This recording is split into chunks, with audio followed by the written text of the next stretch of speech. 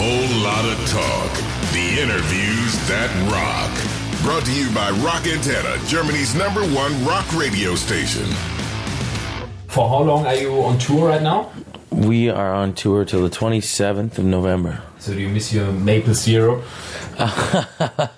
No, I don't actually eat a lot of maple syrup. But poutine though. Poutine's more of a junk food that you eat after the bars. So I haven't been eating a lot of that lately. So a hangover, yeah. Yeah. It's good though. I really like it. Can you explain what it is? It's cheese curds on top of fries, and then you pour hot gravy on it, and the cheese curds melt with the French fries. Oh yeah, I actually loved it. I was once in Canada and really enjoyed it. It's delicious.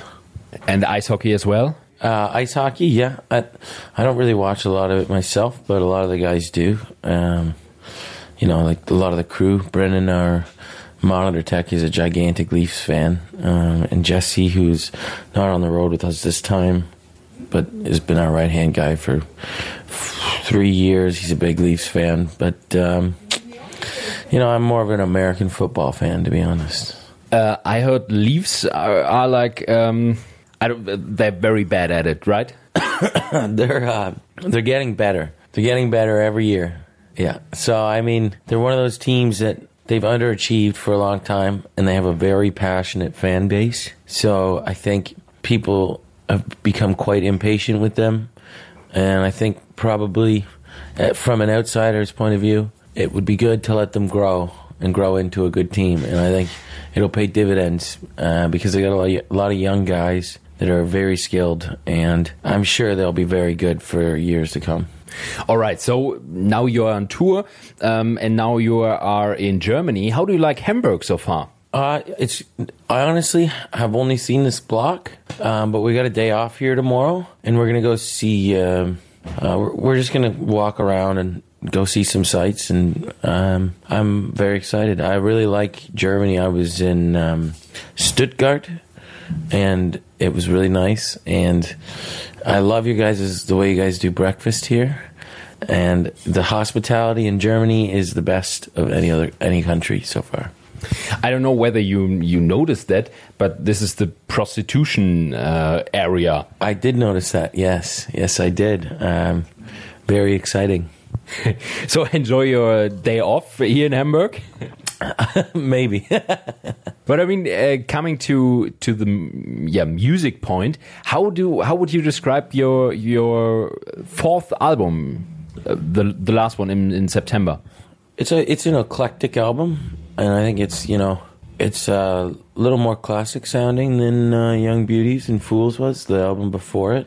But I'm extremely happy with it. It's pretty long, 14 songs, and it goes through, valleys and peaks, a lot of them, and I think that it's our best yet, and I hope the next one after that is our best, and after that the same thing.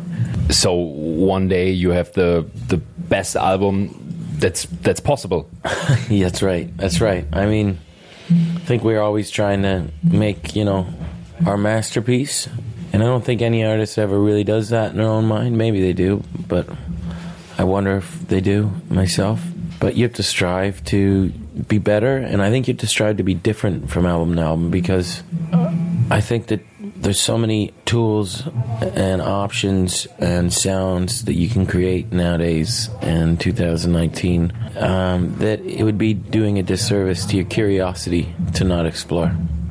I heard a very funny story.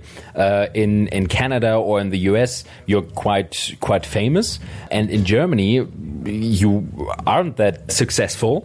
And you played one show in 2015 in Cologne, I think. Yeah. And there was 70 people just standing in front of you. And in Canada, there are thousands of people. Yeah. How did that feel? It just depends how the show goes. Like, it doesn't matter how many people there are out in the crowd if you have a bad show. So, if you play in front of 70 people and you kick ass and you're in the moment, you feel good, it's a good day. But if you're in front of 7,000 people and you sound like shit, it's a bad day. So I mean, it just depends on how you play. But I mean, honestly, at first you thought, what the fuck is going on right here? We know what we're getting ourselves into. Like, we're under no false pretenses joining these tours, coming out to Germany and England and France, and because we've never been here as much. And, you know, for a long time we focused on just Canada. And then we focused on Canada and the U.S. And now we're focusing on Canada, the U.S., U.K., and Europe. So, I mean, it's just a lot. It's a lot of ground to cover. And I think you're going to see ups and downs when you're doing that, no matter what. So I guess it feels very, very great to be challenged.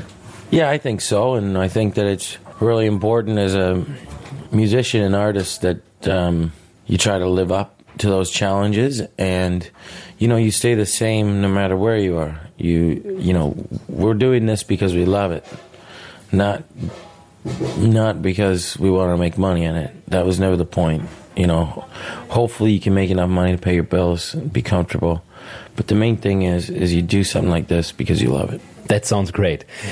So on your album, A War on Everything, there's one song called Pink Motel. Yeah. What is it about? I think it's pretty self-explanatory. It's about escaping, about the things that fall in between you and a loved one that, you know, take away from the human experience. I think it's about getting comfortable and stagnant. You know, I mean, it's just about love, really. So I heard that you split up with your girlfriend? Yeah. So I wrote this song, like Pink Motel, like 2 years ago. And an ex of mine was looking around our apartment and she said, we don't have anything. I just thought that was a complete wrong way to look at a relationship. Because to me, if you can love without anything around you, that means that when you start to have those distractions, when everything starts to pile up, when you have debt, when you have kids, when you have car payments, university loans, that means that your love might be strong enough to withhold that. You can't start from the top. You have to start, you know, from the bottom and get the pillars, the structure of your relationship right. And then all those other things, I feel like, become a little more weightless than what they would be if you're not strong together. But I just never believed in having a big house and, you know, thousands of dollars of payments and things that I don't own. And I never believed in a materialistic way of life in the first place. So to hear that kind of broke my heart a little bit and made me want to write a song about it. And I mean, it sounds really cool. And I actually forgot the name of the song, but the video I watched, you got thrown by tomatoes and... Everything is all right? Yeah. So how did you came up with that crazy idea? Well, I kind of wanted it to be like like I was getting tarred and feathered, like tortured in a public forum almost. So, I mean, that song's kind of about just the sheer emotional pain that day-to-day life can have on your mind and your thoughts, and how even if everything's not all right, you have to try to find those little moments every day just to kind of let the weight off your shoulders. And I mean, I've always had a guilty conscience and a guilt complex, I would say. And I woke up and wrote that song after with a gigantic hangover. And I was living alone at the time. And you can just hear the guilt seeping all over that song. And, you know, the self-exploration and the fear of, like, you know, who the fuck am I? So I thought, like, it'd be really good to set me up in white clothes and throw tomatoes at me and, you know, tar and feather me.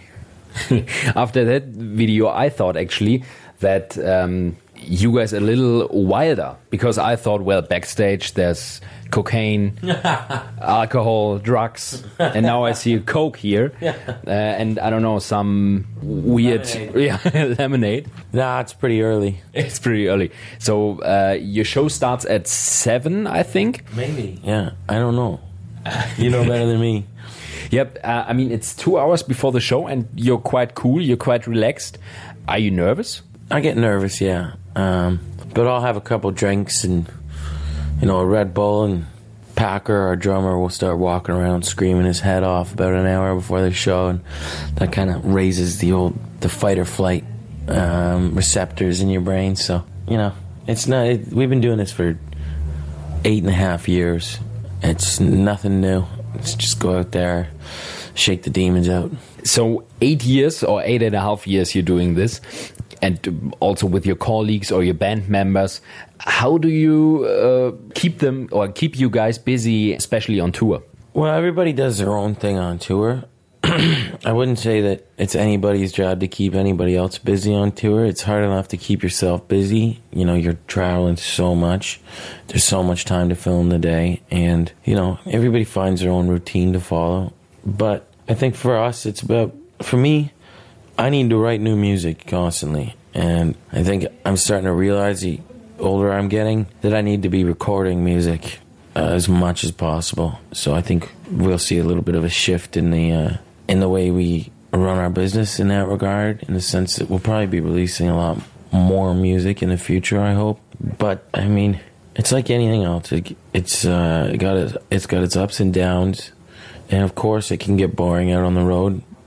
But the main thing to make sure is that the show is never boring, and that making the music is never boring, and that you pinch yourself in the arm every now and again and remind yourself that this is what you love to do and you get to do it. So you better be at least a little bit thankful, but mainly you better be driven to get up and do it every day, because some people don't find what they love to do in their lifetime. So I think especially your tour or your concerts are on a very high level. I mean, musically as well too. But how did you learn that? Just for fun. I don't know. It was just fun. It was easier to go crazy. All right, so it's that simple.